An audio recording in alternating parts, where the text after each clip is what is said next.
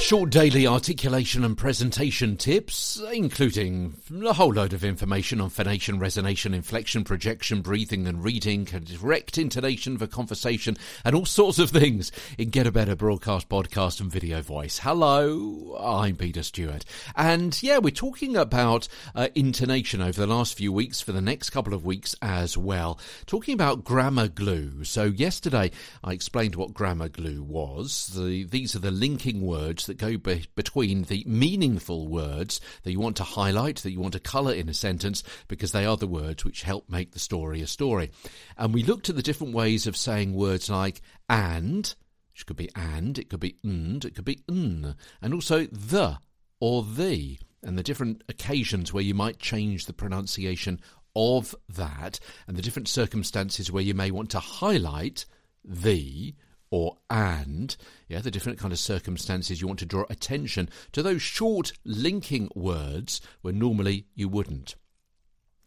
Today, Grammar Glue Part 2, as Get a Better Broadcast, Podcast and Video Voice continues. And today, looking at the word or. Now, and or are often two sides of the same coin. And is often giving additional information, whereas or usually suggests options or alternatives are available. So in a simple either or phrase, the or is often subdued to allow the basic options either side to be coloured. You can have chicken or fish. Now we're dropping the word or there. We're highlighting the two different options on offer, chicken or fish. But in a more complicated sentence, where there are two sets of options compared with two more, you might want to highlight the or to be a kind of pivot point in the options. So remember our holidaying friends from a week or so ago who are working out where to go on their day trips? Yeah? So what about this sentence? So, if you want to go to the museum now, I'll meet you there. Or come with me to the shop and we'll go to the museum together. There's quite a bit going on there, isn't there? If you want to go to the museum now, I will meet you there. Or come with me to the shop and we'll go to the museum together. Quite a bit of balancing going on. So there's a few minutes on the word or. A couple of letters can have a big influence in how you say it and what the meaning is that is picked up by the listener. From or to of. Some of the oil refineries in the Gulf have shut down ahead of the arrival of the hurricane.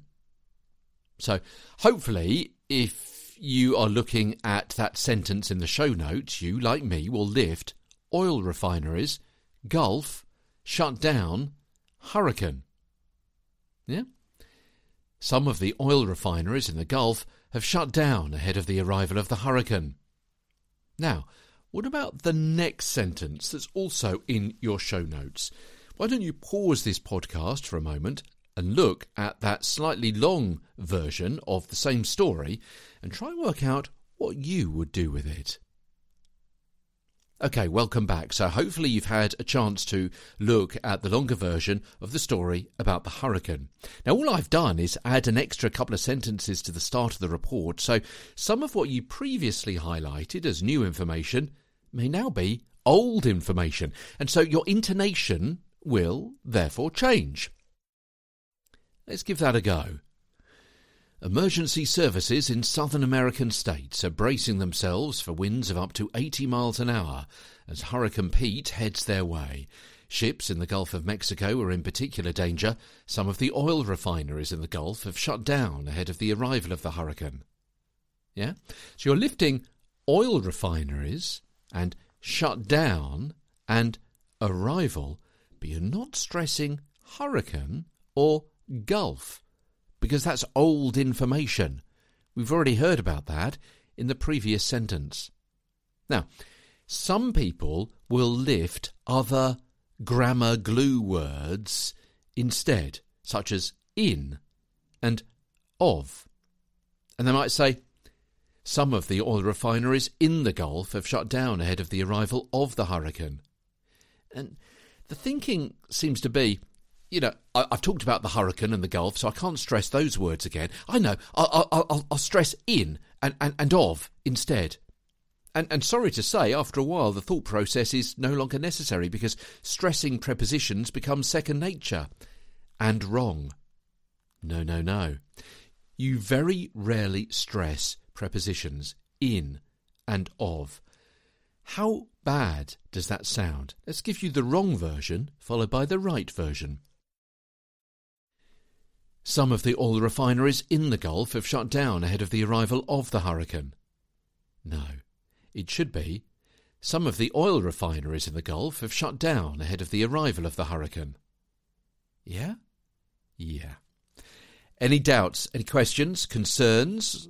Then get in touch with me via Twitter, TWEETERSTEWART. Tweeter Stewart on Twitter, Peter Stewart in real life, and London is my location. Back tomorrow with more.